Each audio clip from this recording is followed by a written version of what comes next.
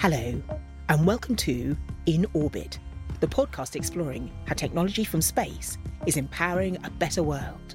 Brought to you by the Satellite Applications Catapult. I'm your host, Maggie Adair-Pocock, and in this series, we'll be discussing some of the incredible and unexpected ways the UK is using space to make huge differences to life on Earth, as well as taking a look forward to some of the amazing innovations we can expect for the future. In this episode, I'll be taking a deep dive into the extractive industries and looking at how mining and new technology could hold the key to a greener future. I'm in conversation with Lucy Crane, a senior geologist and part of business development at Cornish Lithium, Jackie Murray, the Deputy Director of the Faraday Battery Challenge at Innovate UK, and Royal Academy of Engineering Visiting Professor at the University of Leicester. And finally, Steve Spittle, former satellite solutions architect at the Catapult, who has now set up his own company, Global Trust, using space to empower governments and companies to act ethically for a better world.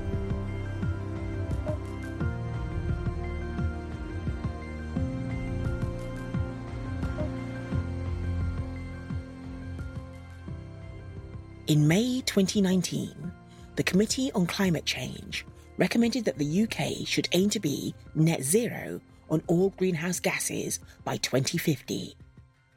In doing so, it would keep us in line with the commitments made as part of the 2016 Paris Agreement to keep global warming under 2 degrees. It's been reported that the UK makes up less than 1% of global emissions, but by demonstrating a feasible path to achieving net zero, there is hope of setting a good example for others to replicate. The sectors responsible for our highest emissions are energy supply, by generating electricity from burning fuels; businesses, by commercial use of electricity; residential, via heating our homes and transportation. In total, these account for approximately 78% of current emissions. So where does the quest to become a greener society begin?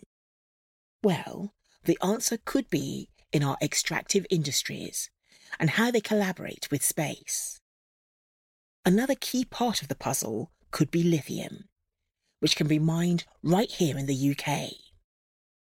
Now, mining doesn't have the best reputation, and accidents such as the coal mine explosion in southern China in December 2019 and the gold mine landslide in Indonesia in April 2020 are often widely reported. Less highlighted, though, are the companies who are striving to make sure that mining minimises waste, engages and benefits local communities, and is kinder to the environment. One of those companies is Cornish Lithium, who are exploring for vital battery metals down in the southwest of the UK. Lucy, you're the senior geologist and also work in business development at Cornish Lithium. As well as changing the wider perception of mining, I guess it's also time we came to terms with just how much we rely on it. Mining is vital to our everyday lives. There's a saying that if something hasn't been grown, then it's got to have been mined, whether that's materials for roads, houses, mobile phones, electric cars, wind turbines, batteries. Everything that we use in our daily lives has either been grown or mined.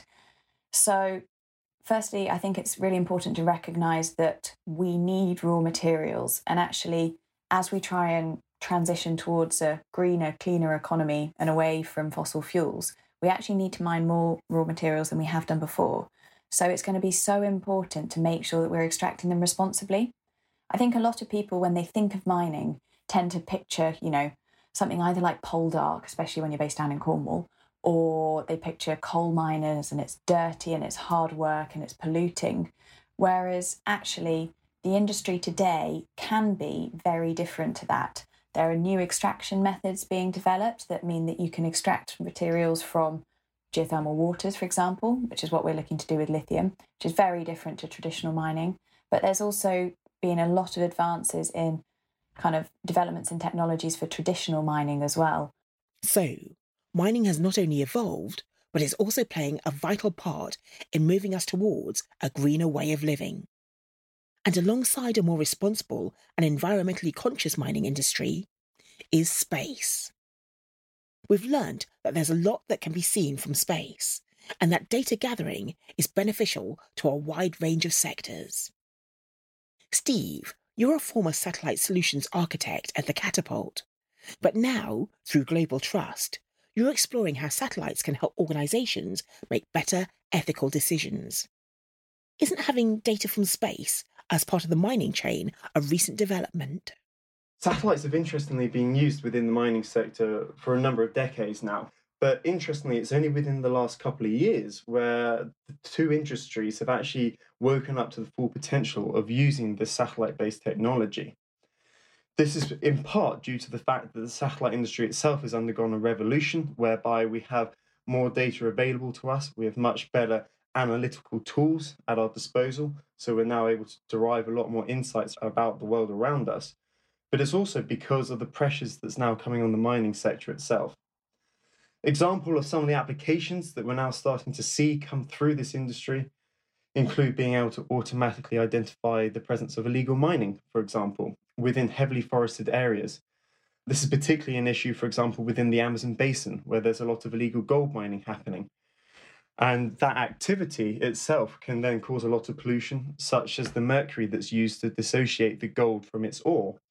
And what we can do is use satellite technology to identify the presence of these miners, and then the local authorities can go out there and then start to educate those artisanal miners on maybe better practices to try and reduce the amount of pollution within their process of extracting the gold, or maybe shut down the whole process altogether, depending on what's right for the situation.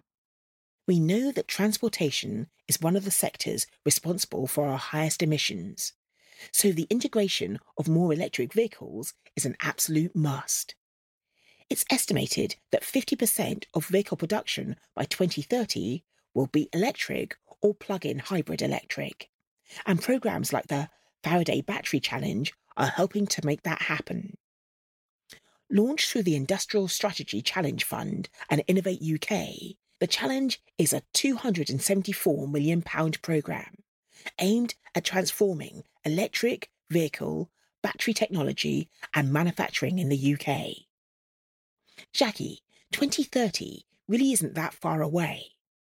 As the Deputy Director of the Faraday Battery Challenge, what are the challenges we're facing in trying to make such a big leap forward towards more electric vehicle production?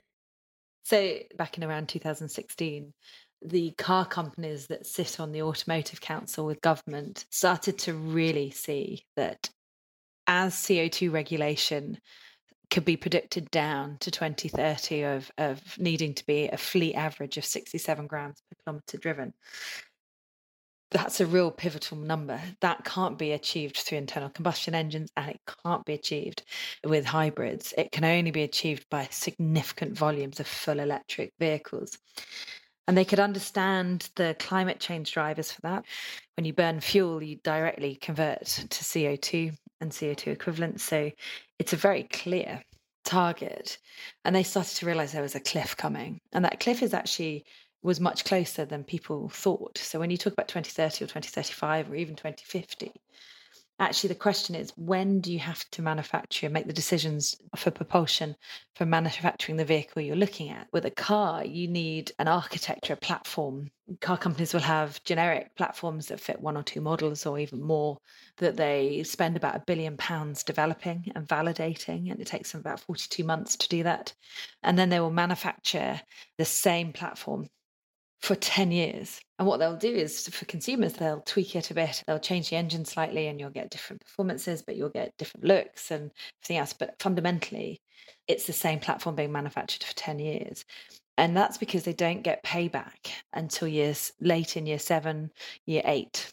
And that's really massive, because it means that to hit a 2030 target in 2020, you need to be manufacturing full electric now to get your fleet averages down to anywhere near the 67 grams per kilometre driven. And the reason that number is so challenging is because at the moment electric vehicles count as zero, and actually they don't. They have embedded carbon. So that will change eventually.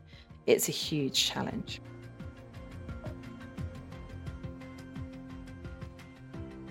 As we witness the Earth warming, sea levels rising and rainfall patterns becoming less predictable, it's clear that the impact of climate change is no longer something we can turn a blind eye to.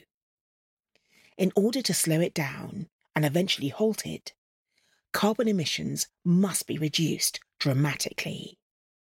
Achieving net zero means that any emissions will be balanced out by absorbing an equivalent amount from the atmosphere. Steve, satellite technologies will be pivotal for addressing the green agenda and particularly going towards a decarbonised future, both for the UK but also on a global scale. One aspect often talked about in relation to the decarbonisation agenda is the need to transition to electric vehicles.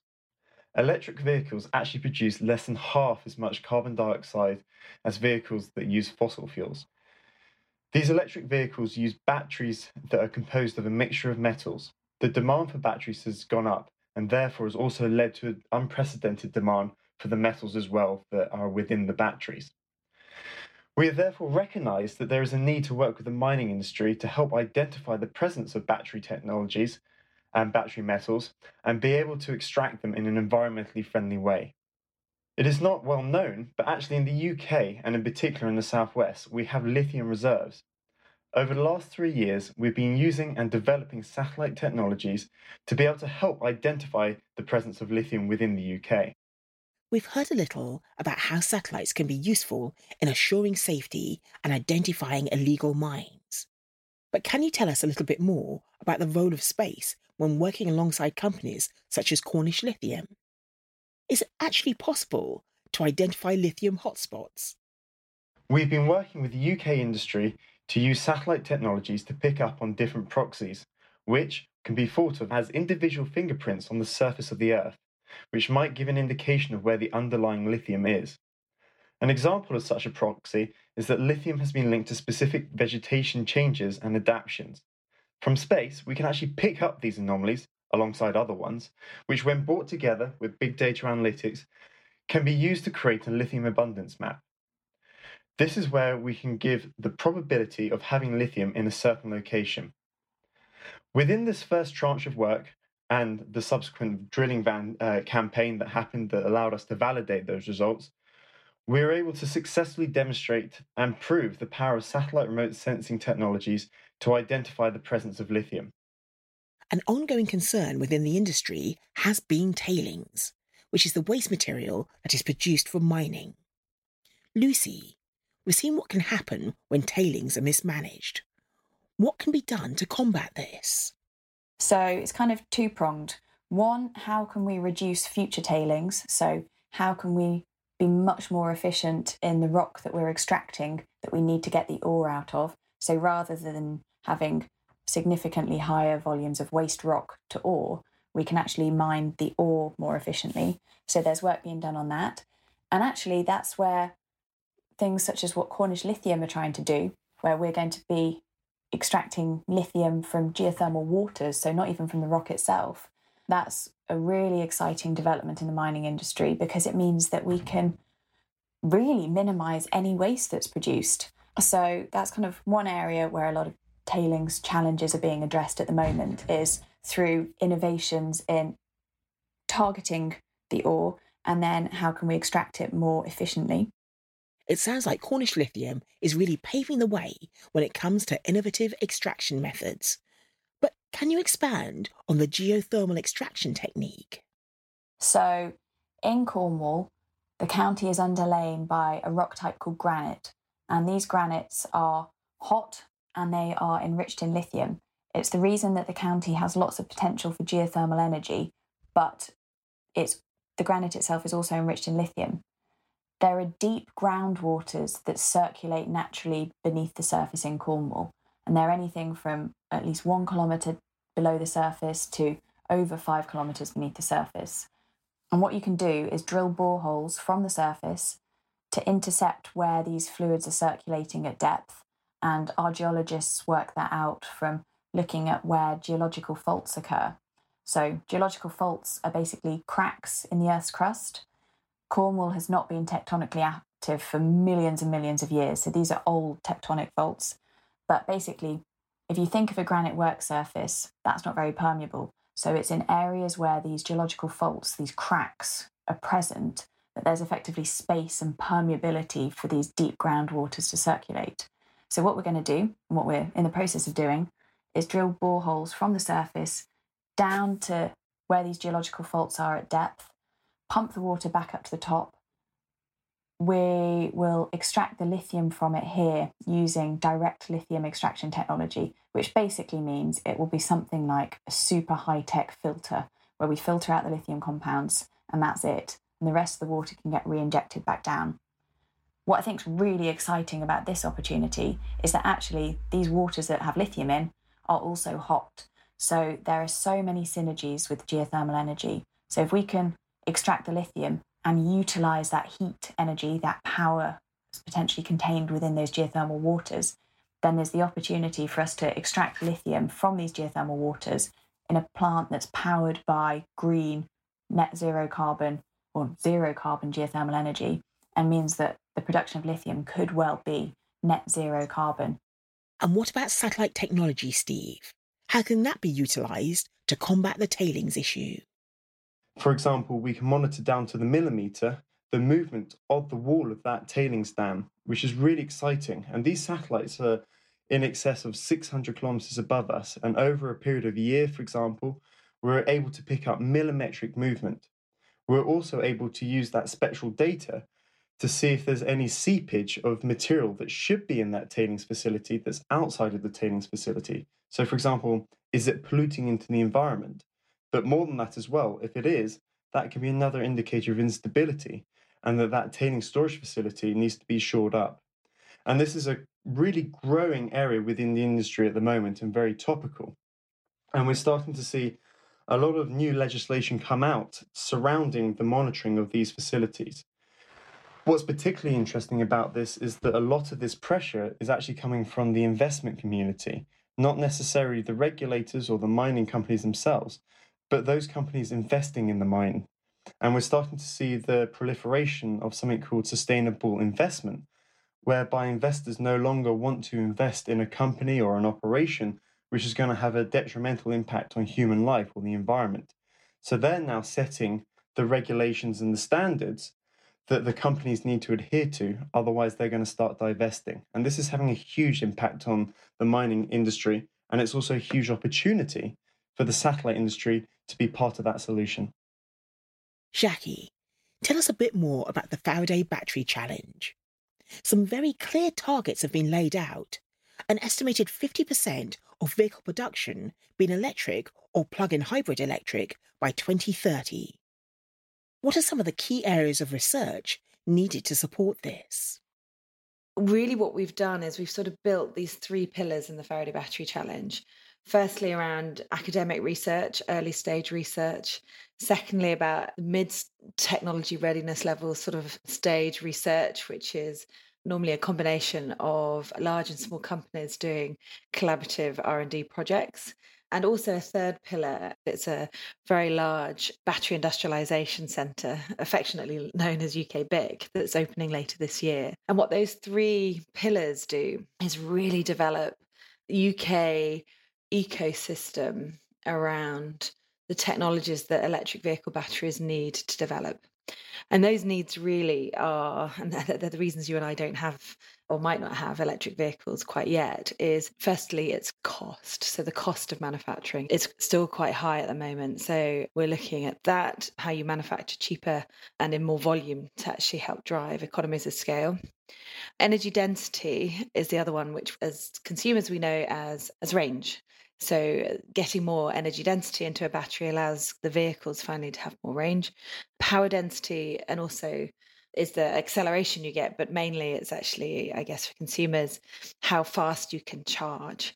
We also worry then about safety of those batteries, of those vehicles, the first life, how long they'll last, making sure that we produce something that actually really does pay back in terms of its climate change and emissions.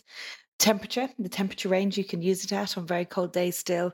You will find a slightly smaller range for your electric vehicle versus warm days. And actually the important thing there is that we can use them as we need to as consumers.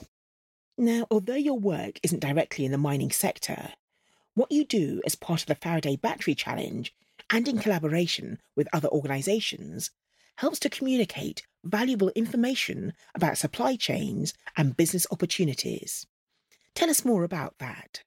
So I work with people like the Advanced Propulsion Centre, and in particular a fund called the Automotive Transformation Fund. And you can look that up. And that was announced last year, and it's somewhere around £1 billion worth of capital funding for the supply chain. And the Advanced Propulsion Centre, what they really do understand is the supply chain in automotive and this transformation. And they publish roadmaps on the technology shifts that are needed. And we work with them because we can obviously produce and support innovation as they do, but sort of we do the earlier stuff.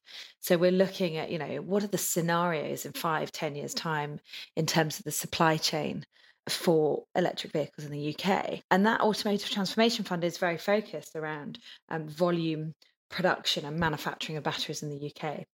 And I guess as well particularly with COVID, the onshoring of some of those supply chains to make sure you're not vulnerable to interruption in your manufacturing process is really critical. The point here is it's being able to articulate all these nuances so that those in the mining industry can understand them and translate them into what the right way forward is for business cases and investment cases. We mostly reference cars when we're talking about electric vehicles, but of course, transportation is much broader than that. What could rollout look like across the sector? The significant developments, I think, are going to be cross-sectoral applications. And those cross-sector applications are coming even faster, much faster than I think the Auto Council could have predicted in 2016. So we're working with marine, with rail, with off-highway, with niche in the UK. So, the Aston Martins and the Bentleys and the Rolls-Royces of this world, niche vehicles like that, Lotuses, motorsport.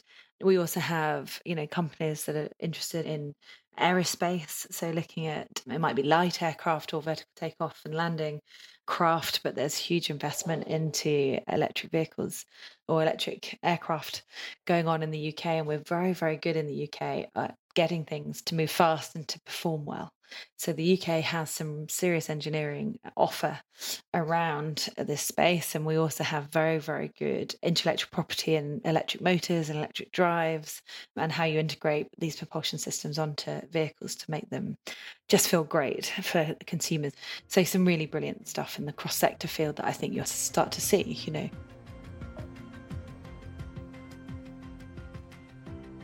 The COVID-19 crisis has definitely highlighted how reliant we are on global supply chains.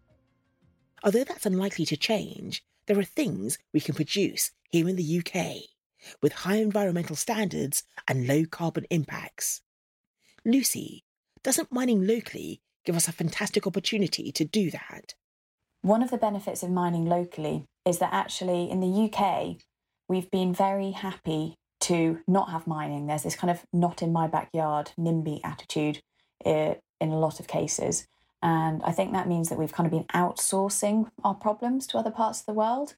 We use mobile phones, we use cars, we use all of these products that are mined, but actually I don't think anybody's really been thinking about where all the raw materials come from. You think of food miles or something like that, people I think now have an appreciation of if you buy something that you know was produced down the road in an organic farm, it's going to be better for you, but it's also better for the environment. And I think to a certain extent, that same thinking can be applied to metals and raw materials.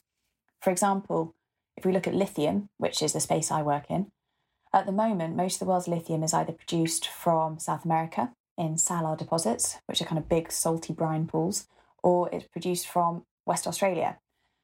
At those mine sites, they will produce a mineral concentrate, which more often than not is then shipped over to China to be refined into battery quality chemicals for use in batteries, such as lithium-ion batteries in electric cars.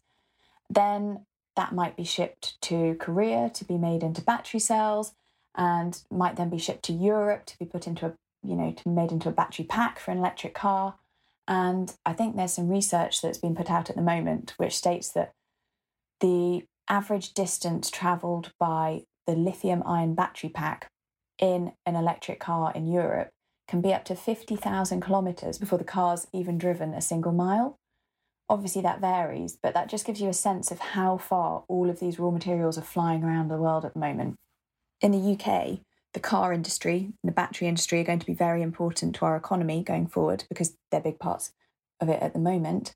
And so if we can provide some of these critical raw materials from the geology that we've actually got in the UK, it can save all of the environmental footprints of flying them around the world. And if we can have more of this vertically integrated supply chain in the UK for things such as battery metals, going all the way through from producing the raw materials up to making the batteries and making the cars, then that's a benefit to the UK economy as well. Another benefit of mining in Cornwall, or restarting the mining industry in Cornwall, is that actually it could be of huge benefit for local communities. At the moment, the economy in Cornwall is very heavily reliant on tourism and also on agriculture. But it'd be fantastic if we can have another primary industry in the county that's creating highly paid jobs, it's training up skilled workers, and I think it could be a real benefit in that perspective as well. So we could see a huge boost to the UK economy, and more specifically, the local economy in Cornwall. What we shouldn't take for granted, though, is the importance of keeping local communities engaged and informed. They need to be assured that their voices matter and have a way to be engaged in the process from start to finish. There's a lot of legislation that's come out over the last decade or 5 years around something called social license to operate. And this is whereby a mining company now needs to get the go-ahead from local communities before they can even start extracting metal or minerals from the ground. The only way that that's possible is through very close engagement with the communities and making sure that they're on board with all the activities that are going on. Satellite technology is a really good way of breaking down some of those barriers during that communication process. Using satellite imagery, it is possible to see the lay of the land today, but it's also then possible to then see how that might look as the mine continues to progress and mature over its whole life cycle. So, for the everyday person who just wants to keep up to date with what's happening in their local town, how will you translate this information? We recognise that there's a whole raft of complementary technologies that we can use with the satellite data. And one of these in particular is using gaming platforms. We recognise that while not everyone might be a satellite specialist, and quite rightly so, everyone can actually start to pick up a smartphone or a games console and play it straight away. And that's because they've been designed that way. They're very intuitive for the end user. And what we can do is we can combine that technology then with satellite imagery. So then everyone has the ability to interact with satellite data in a completely intuitive and simple way. So we can put the high resolution, up-to-date satellite imagery within a gaming's engine and now give this out to local communities where they might not have had that information previously, and they can now see exactly what's happening within the mining complex that's near them and what impact that's then having on the environment around them. Similarly, then the mining operator can also use exactly the same information to then derive efficiencies within their own work as well. One of the historical issues with the satellite industry is that we've been very wrapped up about the technology itself, and as specialists we get excited by that, but actually we recognise that 99% of that information just almost isn't needed by the end user, and they just want to interact with that last 1% of information. The next 10 years could prove to be hugely significant in positioning the UK as one of the leaders in the move towards net zero targets. It's been estimated that there'll be a 965% increase of the demand for lithium by 2050. And one of the most exciting things to watch unfold will be what that means for Cornwall. I think the bigger picture is that at the moment, the mineral extraction industry in Cornwall is kind of on the brink of restarting. And I think it's a great opportunity for Cornwall and the UK, because if we can successfully restart this industry, I think in Cornwall we've got the opportunity to basically become an example of global best practice in how to extract these minerals. We know that they're vital for our daily lives, and actually we know how important it is to make sure we're extracting them with as low an impact and as environmentally responsible a way as we possibly can. So Cornwall, I think, is a great kind of testing pot for us to actually demonstrate how that works.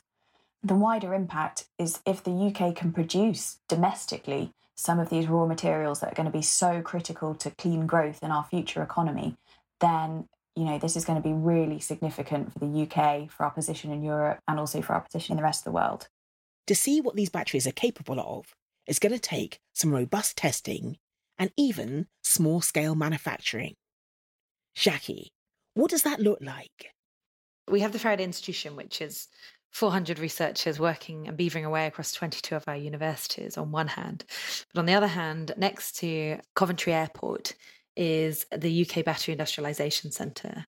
Basically, it's a fully flexible gigafactory, but it will run, rather than at kiloton scale as a gigafactory would, it will run at ton scale. So what that basically means is you can go and make electrodes at gigafactory rates, but in short runs. It's fully flexible. It's got anode coating lines, cathode coating lines, drying. You can manufacture cylindrical cells, pouch cells. You can trial different electrolytes, look at it all the way through to module and pack. And you can use it incredibly flexibly as a commercial entity, as a company, or as part of an innovation project, potentially, where you've got different partners come together. It's highly confidential. And UK BIC is sort of, at the moment, is around 80 engineers. It will be a little bit more when they open and start running. But these engineers are there to help you train your staff, get your prototypes absolutely bang on, and get them ready to go into a continuous processing gigafactory. So it's that sort of missing piece of the puzzle to give companies who come to the UK the opportunity to really take their prototypes through to full market readiness.